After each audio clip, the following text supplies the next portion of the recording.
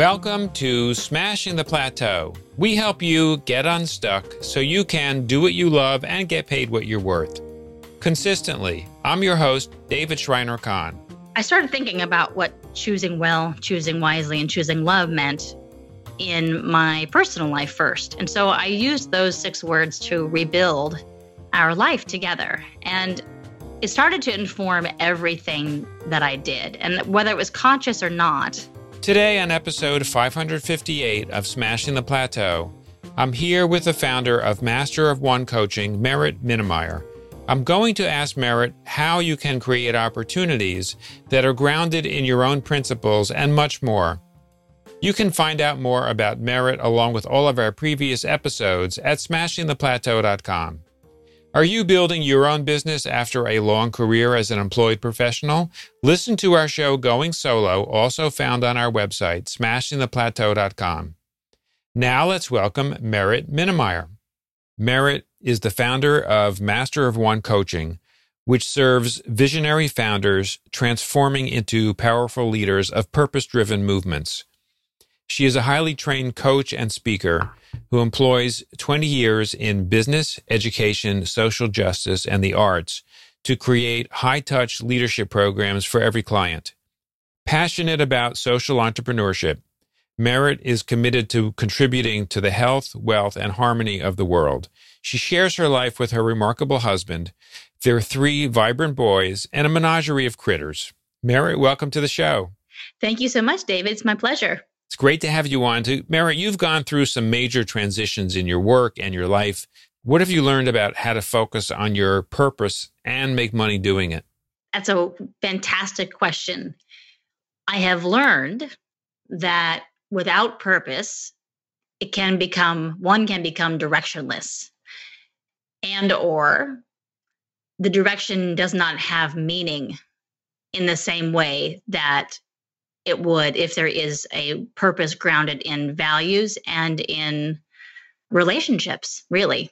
What are some of the big transitions that you have gone through that sort of have led you to understand this major principle? Well, there's so many. I would say that, I would start with growing up as a performer. I started performing at the very young age of 3 and training and dance and music and the theater and all of that. And I followed that track all the way up through college, where I went from being born and raised in Northern California to moving to New York City when I was 17 and pursuing a degree in acting at NYU. And that was my primary identity, was that I was a performer. When I got out of my degree program and I was 20 years old and let loose on the city, and I realized very quickly, I actually kind of realized before I even graduated, that it was not an industry that I was aligned with. And that was a shock to me. It was devastating in a lot of ways because it really called into question my identity. And I flagged in the wind for a long time after that. It took me so many years to find the place where I feel most purposeful. And along that path, I got married. I became a mom of 3 boys, all through adoption. And I actually went through 3 different master's degree programs before I finally finished the one. Always seeking. I became a teaching artist, which I absolutely loved. And that then sort of evolved into more traditional education settings where I was doing leadership development.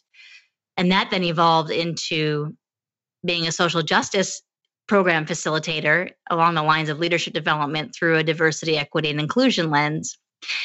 And all of these different changes were not conscious decisions. That is to say, I was not mapping out a plan ahead of time. I was just sort of following the opportunities that fell into my path, with the exception perhaps of getting married and adopting my kids. The other ones, though, were basically, I wouldn't say aimless wandering, but wandering without a rudder.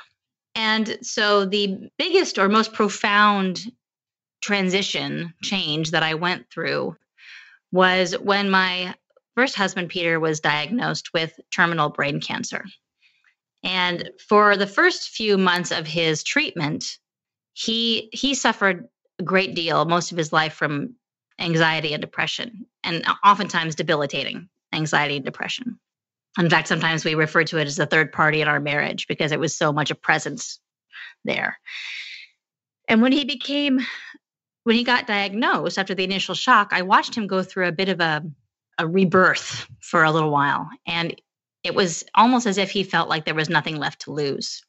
And so he spent the first few months after his diagnosis saying in every possible way he could, through whether it was through his own performance or writing or just through his relationships, seize the moment. And every relationship you have is precious, and every opportunity you have is worth something, and don't throw it away. He was just so passionate about getting that message out, and he was so joyful about getting that message out to so many people.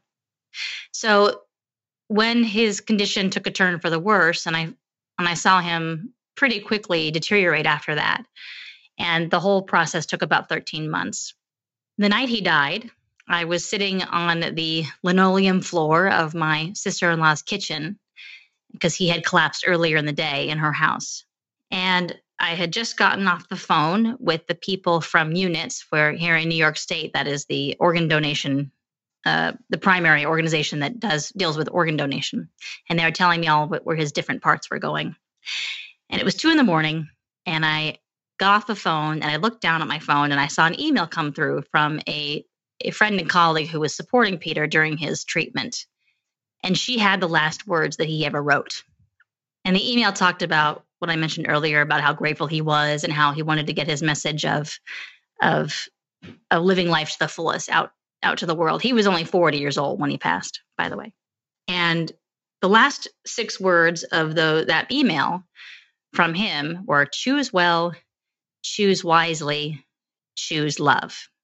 And in the moment, I really didn't know what the heck to do with that at the time because my life had blown up, right? And I was still with these 3 little kids, and we actually had not solidified the adoption of the twins then. So there was a lot to handle as a new widow and a foster mom and an adoptive mom who had kind of everything had just sort of collapsed around me.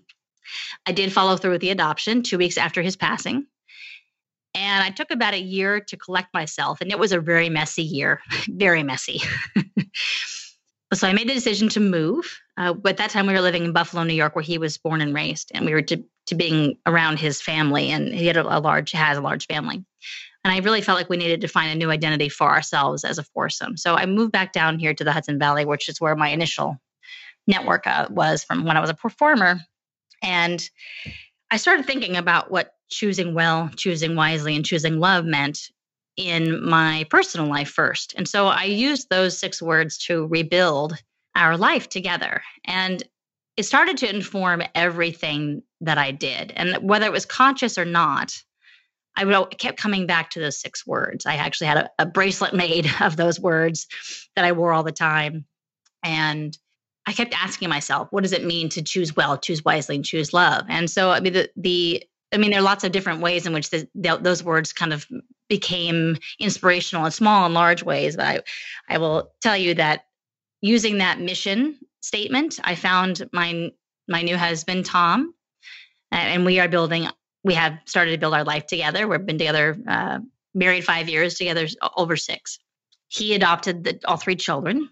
And I found my way into a professional career now where after I, stabilized and became grounded in our new family life here with my new husband, I started asking myself, what does it mean to choose love in my work? Because I had worked in all these different facets where I found passion, I found connection, but I didn't really find focus or really a clear purpose. And so I started to ask myself, what does it mean to choose love and choose well and choose wisely, and look back at being a performer, what I love about being a performer, where I love talking to people. I love being on stage. I love connecting with casts and production crews. I love telling stories. I love being able to inspire people and have that emotional, cathartic, inspirational moment. In education, similar kind of passion. I love being able to watch somebody's light bulb turn on and all of a sudden they see the world go from one view to another and opportunities open up right before their eyes because of a new insight they have. In leadership development and diversity and inclusion, similar kind of idea, right? I see my world one way, and then I offer insight or offer an idea, and then they connect to it in some way, and suddenly their whole world is opened up in a different way. And I thought, well, how can I do that all the time? What is that thing? And so I did some research, and it turns out it's coaching.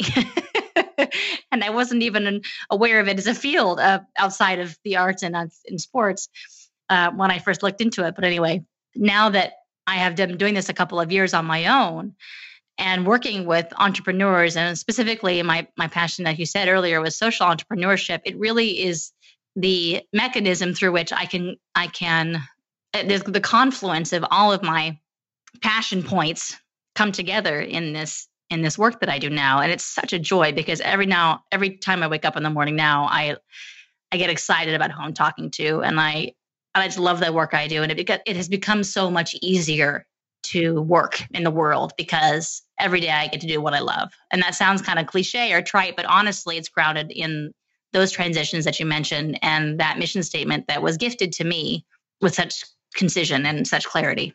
No, Merritt, thank you for sharing all the details because I think they're really important and fundamental to how you have evolved into a place where you're using a guiding principle to use a process that has helped you with your transitions.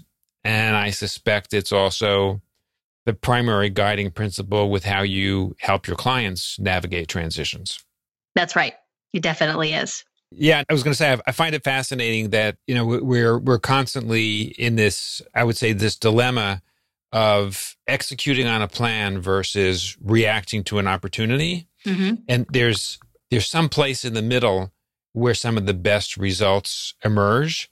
And I think fundamental to that is having a guiding principle like choose well, choose wisely, choose love that finds the sweet spot between the plan and the opportunity.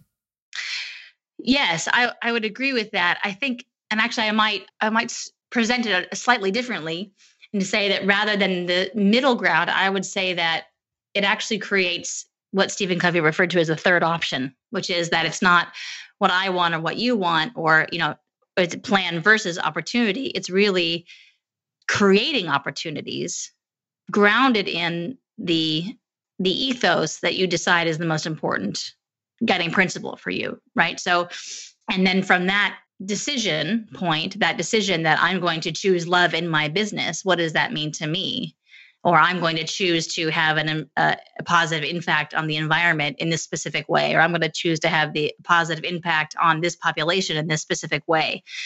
It becomes, when you said react to an opportunity, it actually becomes more proactive. It becomes, once I understand that I can decide and claim that mission, then my brain, and there's neuroscience behind this, it's not just woo-woo mumbo jumbo, my brain will start to attune to where are the opportunities to express that decision. So I'm going to be able to start to identify, that person's going to be a great connector for me. That organization will probably provide more opportunities. That partnership is going to help expand my vision of where it's possible for me to express my passion. And so rather than waiting for the opportunities to come to me, which is what I was doing before when I wasn't being proactive or conscious about it, the opportunities become, I'm able to seek them out with such clarity and also to discern and dismiss which ones are going to be useful and meaningful and, for lack of a better word, magical for me, and which ones are not. Mm-hmm. Like you did with creating your coaching business. Correct. Yeah. Yeah. And what are some ways you've seen this play out for social entrepreneurs? Well, one of the things that I absolutely love about social entrepreneurship is that it is derived from mission-driven work from the get-go. And so it makes it that much easier to stay within, or just to stay on track within a certain purpose. And that really comes from, what really informs that for me is all those years and 20 plus years in nonprofits, right? Which is also, it's a mission-driven work. However, in both scenarios, both sectors, even if the mission is clear, right? I want to help, young women get to college, let's say, through, means of scholarship and relationships and academic opportunities. Let's say that's a mission. Even within that specific mission, what's referred to in the nonprofit community as mission drift is it's so easy to happen, right?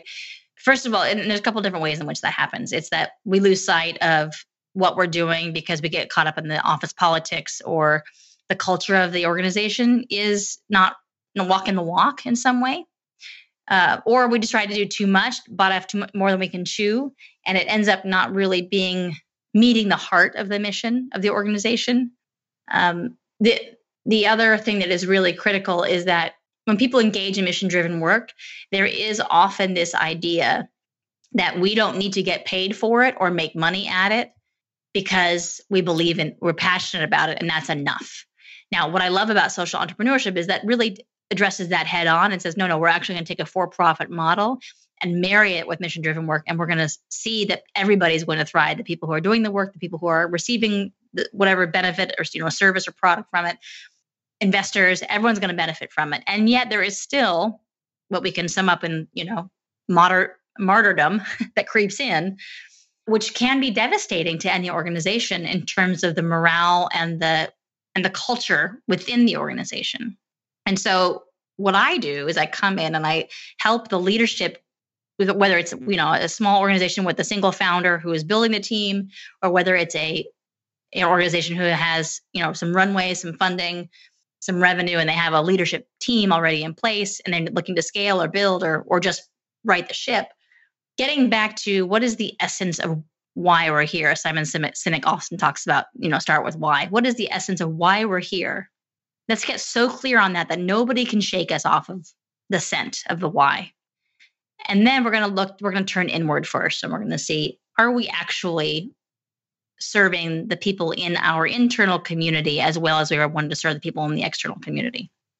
And that is so hard for people to do because they don't tend to want to look at themselves in a way that they feel under scrutiny, right? I'm doing the good work. Why shouldn't I shouldn't need to be investigated? Yeah.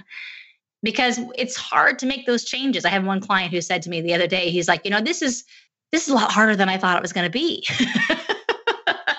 And I realize how much I need it, but it's really a lot harder than I thought it was going to be. Because we don't often take the time when we're building a business. We look at the process, and we look at product, we look at service, we look at revenue, we look at KPI, we look at, all these different things. We don't often look at like, are our employees actually getting the benefit of being here? Are they invested in the long haul? Maybe my one client I have says, I want to have an exit strategy in 3 years. Well, that's not enough to get the team is not going to be excited about his exit strategy. That's going to make them feel less confident, right? They're going to wonder if they're going to have a job in 3 years.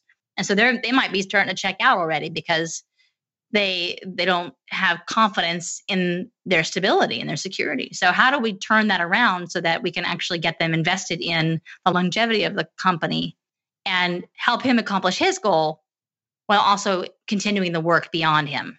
Does that make sense, what I just said? Yeah. So how do you turn around that employee mindset when they may be afraid they're going to be out of a job in 3 years? Well, one thing that he actually discovered, that specific client I mentioned, is that he actually identified in one of our sessions. I mean, he's ready to take his exit strategy out, right? He's been doing this a long time, 25 years. He's like, I'm ready to do something else. But he has people who are working for him who haven't had that experience yet. Mm-hmm. And he actually said, one of the best opportunities I ever got from a boss when I was first starting out was, he said, here are the guidelines, and I want you to go out there and take this and run with this. And you're going to screw up, and it's okay to screw up because we're safe enough now where your failures are not going to tank us. You have room to fail here. So go and have the experience of running the business. And there are people on his staff who really want that. They're hungry for that. So we were able to help him transition his purview from I'm out in 3 years to wait, I'm actually going to build this business to the place where I actually can hand it off. And the people who are coming up behind him are going to be able to really sink their teeth in it going forward. So setting that plan up for them so that they can actually get excited about moving their career to the next level and moving the work to the next level, even when he's going to be gone or mostly gone.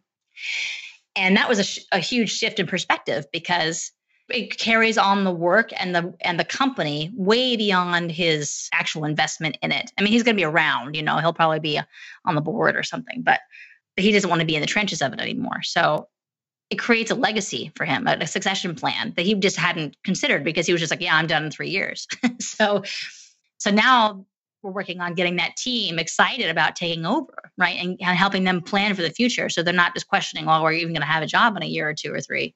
Right. Which is a very different way to navigate a transition. Yes, absolutely. And to start that transition, at least in his mind now, so that when we're making plans, right, quarterly goals, annual goals for him now, it's always in mind of who's going to be taking this when I'm done. What do they need to succeed? How can I put the safety nets in place for them? So if they screw up, it'll be okay, right? You can have that sort of guardrails in place and the cushion in place to allow for the freedom of failure, because that's where the learning is. So. Right. And at the same time, you're creating an opportunity that provides multiple wins. A win for the person who's at the top who wants to exit, a win for the people a level below who would like to step up in their career, a win for their clients and customers because there'll be continuity for the business. Exactly. Yeah, et cetera. And it helps him focus on more than I want to pay out in 3 years, right? It helps him like, oh, wait, this is actually a different kind of mission behind this work. It's not just about the payout and the service and the customers I'm going to, be serving now. It's really this sense of like, I get to give the opportunities to these people who I care about and who are working their butts off for me right now. They're actually going to really thrive from this for potentially years and years to come. So it gave him a different sense of purpose. And that was really inspiring to him. Right. It's a different way of thinking about some of these kinds of challenges, particularly when it comes to addressing potential transitions. Mm-hmm. Definitely. Merritt, if someone wants to go deeper with some of these concepts or access any resources you have, where's the best place for them to go? The best place for them to go is my website, which is masterofonecoaching.com. All one word, all spelled out, O-N-E, one. And there you can book a call with me and we can have a conversation about what it means to you to be passionately invested in your work and your team to be passionately invested in the work, and how that affects your product and services, the people you serve, and your bottom line too, certainly. Your legacy also. And there is a quick free download on that website that you can grab. It's a 7-day leadership journal for you to come test out the waters of how I work and how I present these concepts. You can go ahead and download that, and you can get on my newsletter too. Great. And is there any other special offer that you wanted to mention? Well, right now I'm running an affiliate program for referrals.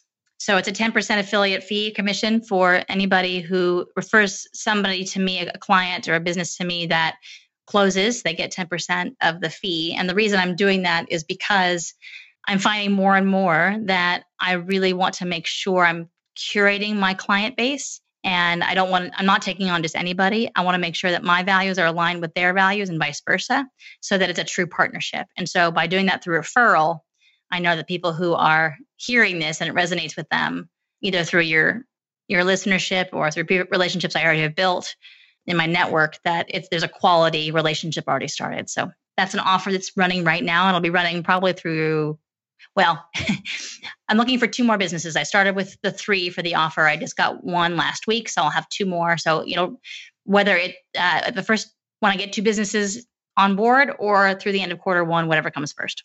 Sounds good. Well, Merritt, I want to thank you so much for taking the time to come on Smashing the Plateau and share your story. It's been fascinating to hear how you have evolved and how you've taken a deep dive in your current business and the kind of work that you do with, particularly when it comes to social entrepreneurship. My guest today has been the founder of Master of One Coaching, Merritt Minnemeyer. Thank you again, Merritt, for joining us. It's my absolute pleasure. Thank you so much for having me, David. When you visit the Smashing the Plateau website at smashingtheplateau.com, you'll find a summary of each episode along with the links we mention on the show. Today we learned how you can create opportunities that are grounded in your own principles and much more. Please share this episode with friends and colleagues to help them smash the plateau. Thank you for taking the time to listen to our show. I'll see you on our next episode.